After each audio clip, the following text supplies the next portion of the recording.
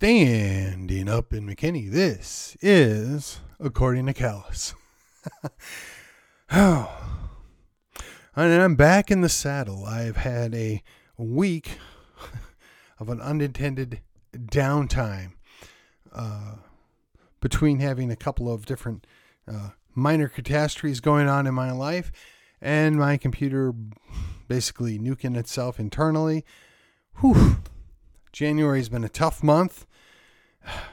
2 more days left. Well, I guess technically 3 more days left. 3 more days left in the month, and it has not been a good month to Mr. Callus and family. That being said, we are again back in the saddle. Today we're going to talk about some corollaries between the development of the church and the development of the American government and our understanding thereof. And I think there's corollary to them, but not necessarily a direct correlation, just a similarity. Let's put it that way. Before we do that, let me remind you, yes, I know I've been gone a week, but I'm back. I don't plan on going anywhere else for quite some time. Going to try and make up for some lost time. The best way you can help me do that is to continue to grow this program, continue to show up, and help me do a good job getting the word out, taking a stand. So the way we do that is to like, share, and subscribe to this podcast. Now, you may be aware that I had a Texas Tuesday all recorded and crashed and dropped out. If I've happened to run across you in person or not, that is the case. So I'm not going to redo that. However, I will be back tomorrow with yet another Texas Tuesday. But today we're going to focus on just getting back to speed, drawing a couple correlations, and if you'll do me a favor, go like, share, and subscribe to the program. That's right. And if you're feeling particularly motivated, you can go ahead and rate and review this program. And I'm at your favorite or your likely favorite social media. I have both a page and a group over at Facebook, and I drop in over at MeWe and Gab. Someday I'm going to figure out how to do this other social media stuff without having to invest another hour or 2 of my day every day getting this stuff posted there. Until that time, that's where I'm at, and you can help me. And I need your help. We're doing the Lord's work, trying to save the Republic. And I can't do it alone. All right. So I was listening to, on with the show, I should say. I got to kick off this rust for missing 5.5 days. So I was listening to various things over the last week. One of the things that struck me, the church, right? And I'm using the church universal, not necessarily the Catholic Church universal, but the church is, if you will, universal. So we've got 2 tracks, or maybe 3, but I'm going to go with the historical church that bases itself both on the scripture as well as tradition, which case you would include the Catholic, the Orthodox, and I guess the Oriental Church. And they all have their own, traditional differences, but they use tradition as well as scripture to kind of determine how their church runs. And then you have the Protestant Church. The Protestant Church rejected all of this, and it started with Martin Luther, and it spiraled out from there. Zwingli, Calvin, Wesley. There's a couple others. Knox, right? These guys, they said, we only need scripture, and we're going to get rid of all this other stuff. Now, I could make a good argument that most of it was appropriate to get rid of, and that's from my Protestant point of view. I'm not purposely trying to avoid picking a fight with somebody that is Catholic or Orthodox or Oriental Church members that might strongly disagree. I mean no disrespect. I'm just saying I can make that argument as a Protestant, but if you want to follow that, that's fine. The distinction I'm going to draw is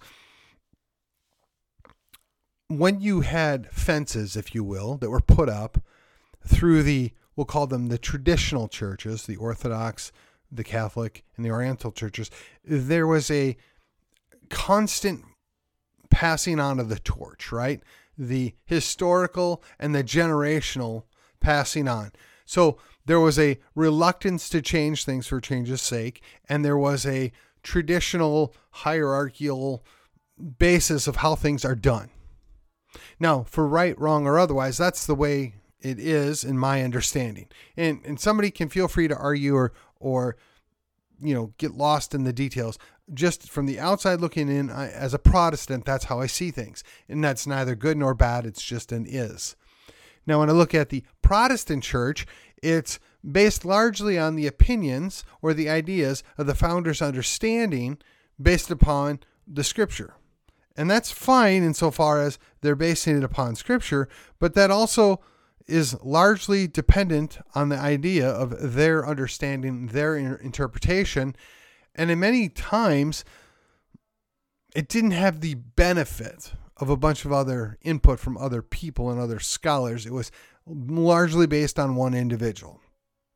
And that individual then maybe picked successors or found people to build upon what they had started, but they had uprooted the majority of what they were doing. Now, you can make the argument that Lutheranism, and to a lesser extent Calvinism, and certainly with the Church of England or the Anglican Church, they're very closely associated with the Catholic Church and the way they do things, because they didn't uproot everything. But later Protestant churches or versions of Protestantism, the only thing that's in common is the Scripture.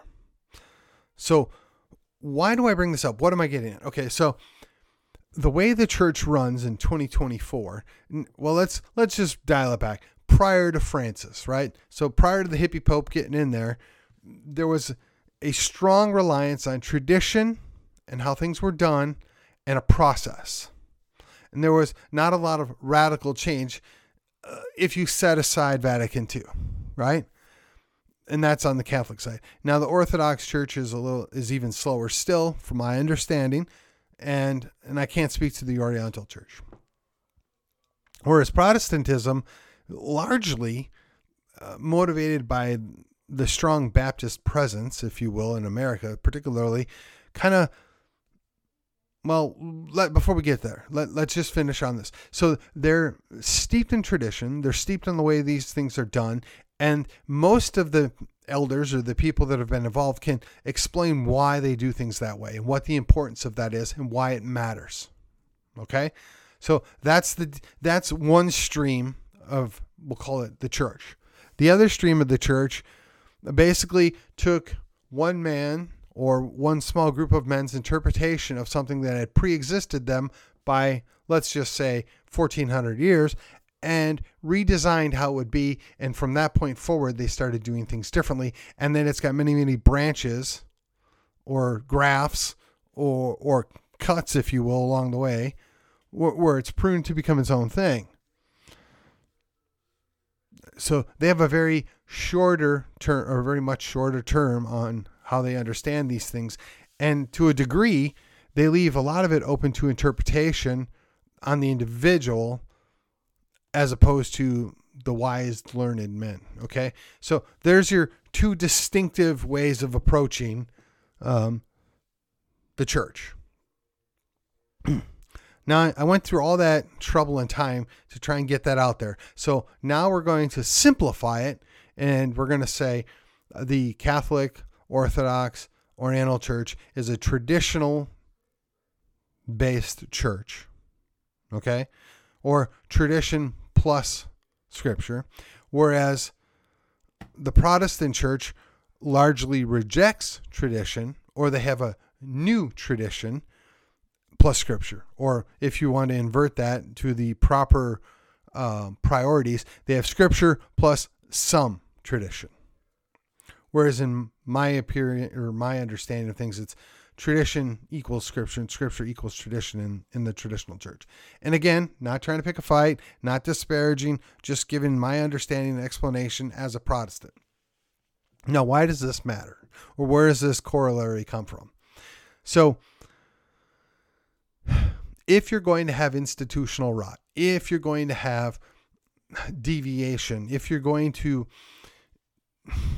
wreck the system, if you will, it is a long haul and a much slower process in a traditional based organization.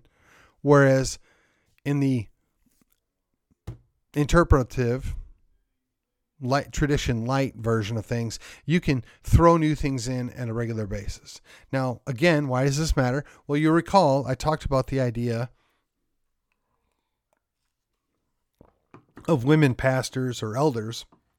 Now, the traditional based church rejects that out of hand. It's not an option. There are other things for women to do, but being a speaking pastor or being an elder are not among them.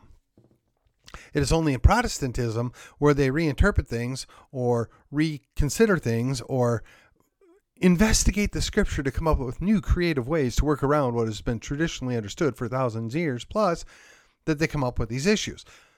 Now that makes sense and I've given you an application, let's set that aside for just a moment and let's look at the way that we understand actually, before we do that, let's back up 1 second.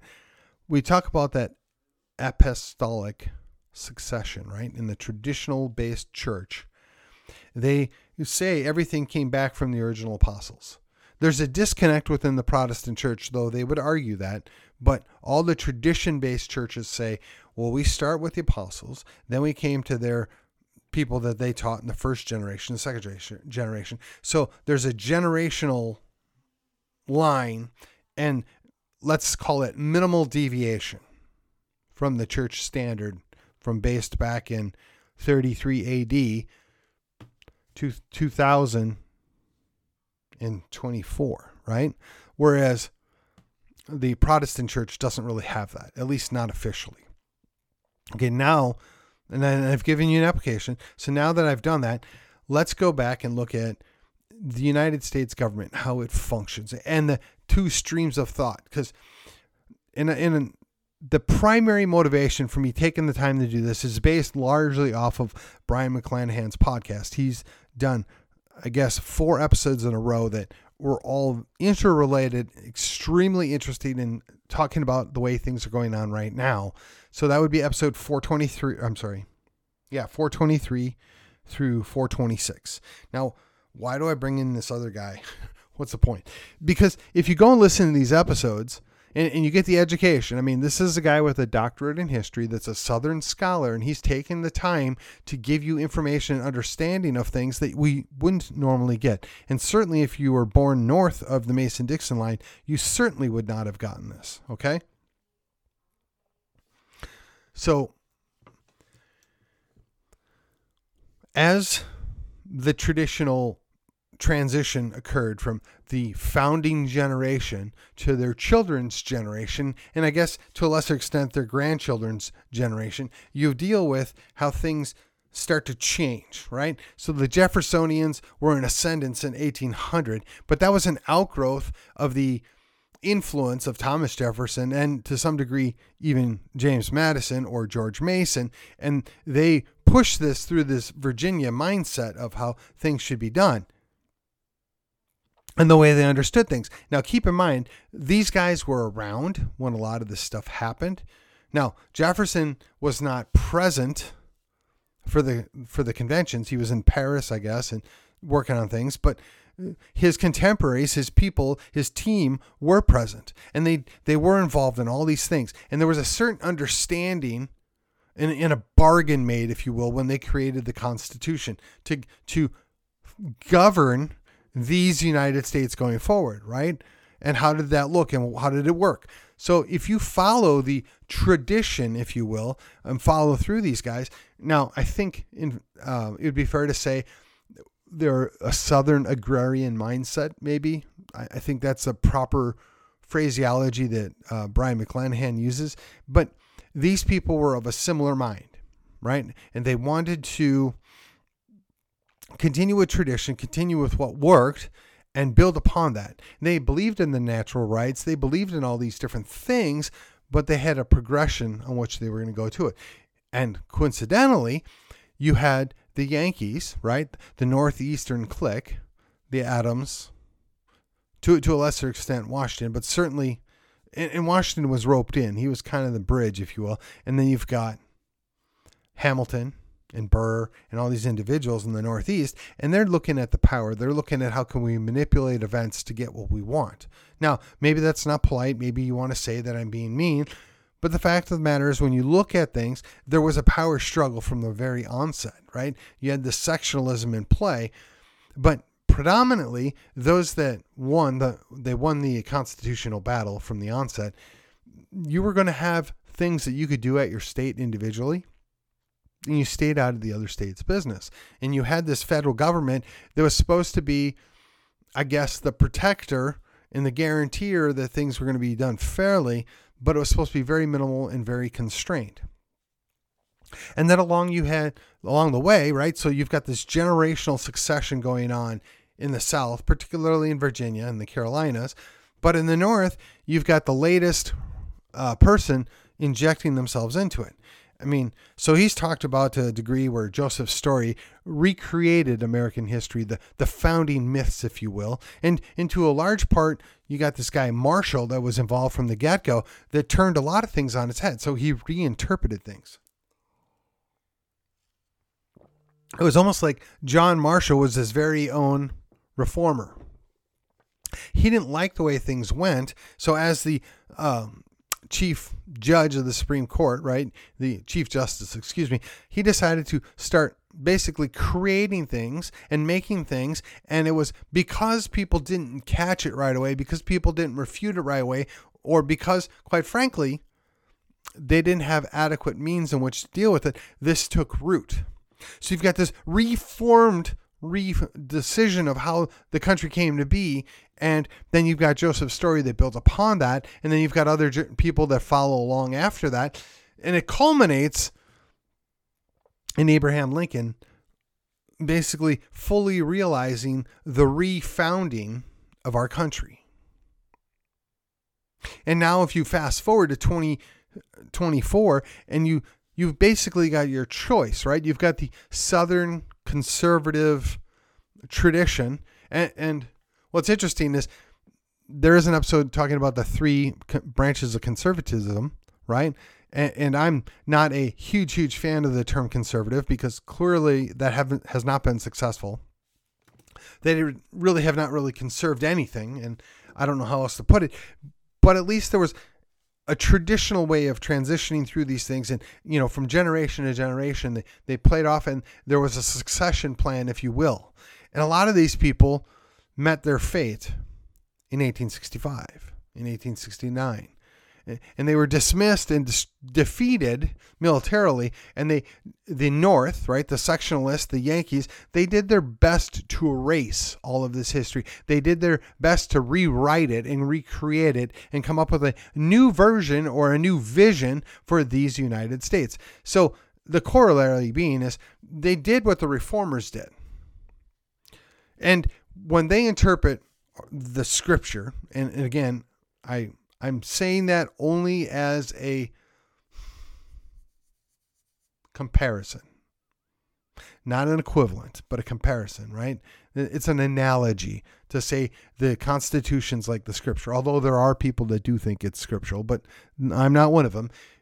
They reinterpreted what it means. And because they've added some things later on, they say that supersedes, that trumps what was already there. The thing that we agreed to in the beginning no longer really matters because, the 13th, or actually, I guess, the 13th and the 14th, and I guess to an extent the 15th Amendment were adopted by the states. Never mind it was done under duress. Never mind that nobody quite understood what it all meant.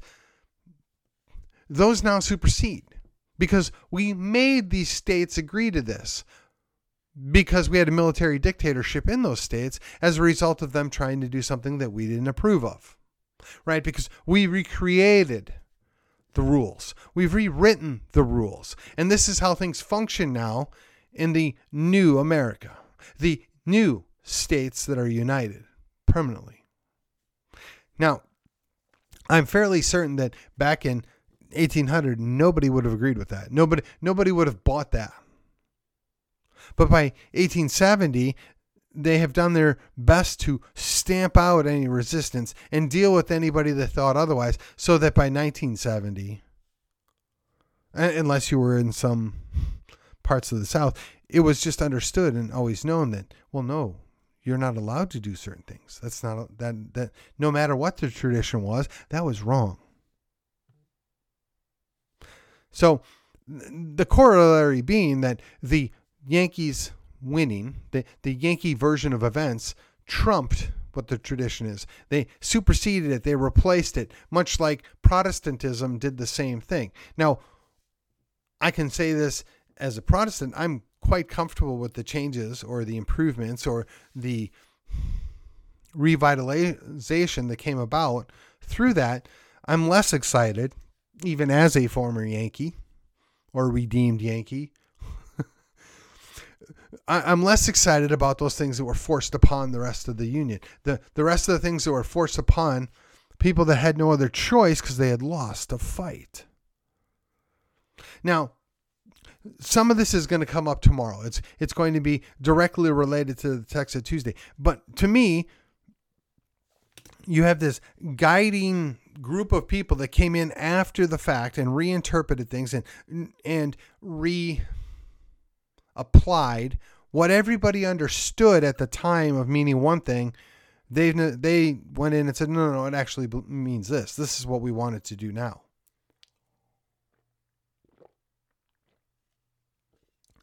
Now, as an aside, if you think this is a stretch, if you think that maybe I've kind of missed it here, consider that before the 1860s, there were at least twice that the New England states wanted to part ways. And you didn't hear anybody from the southern states or the mid-Atlantic states tell them, no, you can't go. No, you're not allowed to. No, this is an unbreakable covenant between all of us and you must stay.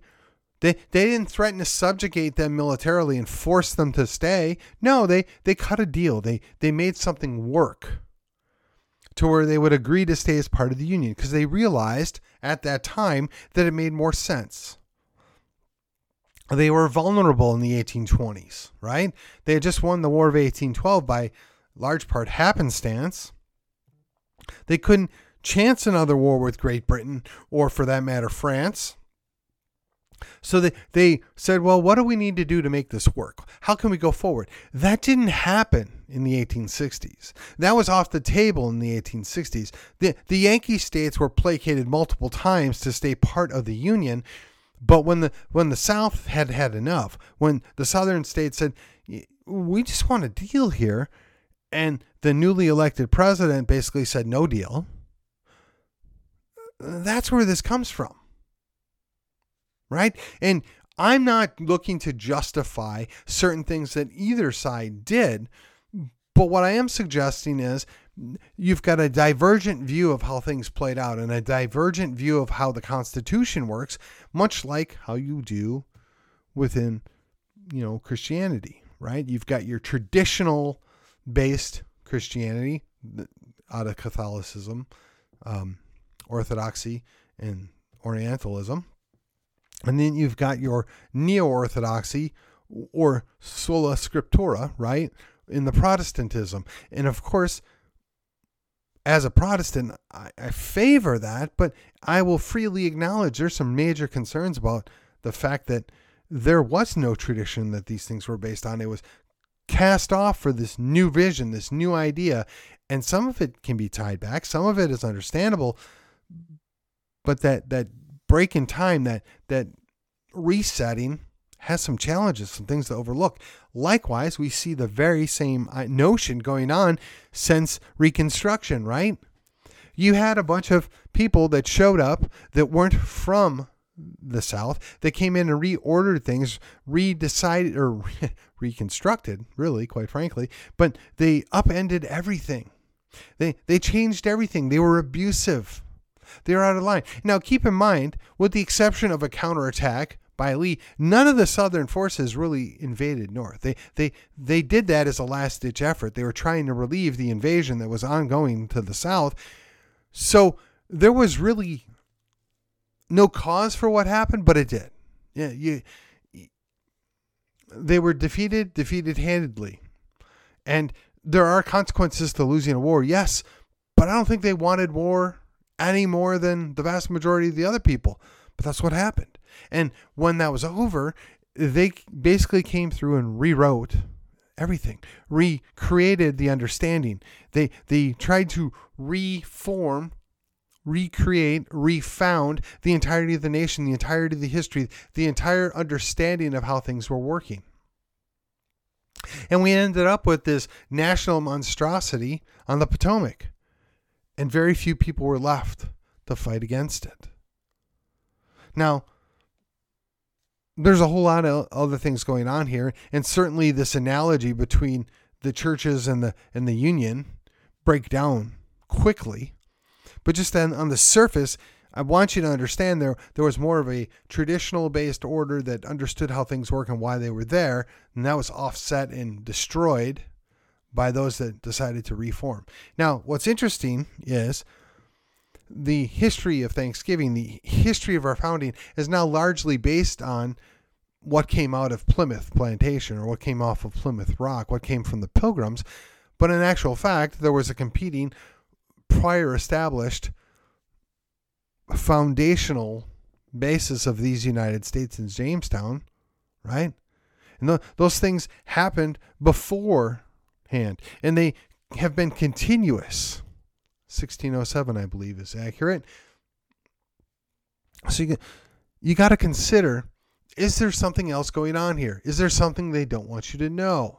Why did they take so much time and effort to recreate things? Why did they want to stamp out this idea of liberty or independence or a free state for that matter?